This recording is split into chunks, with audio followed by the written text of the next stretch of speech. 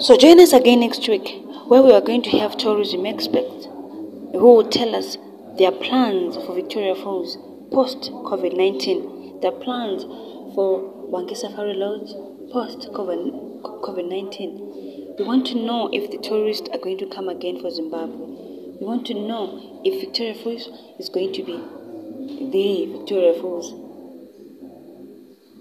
once again.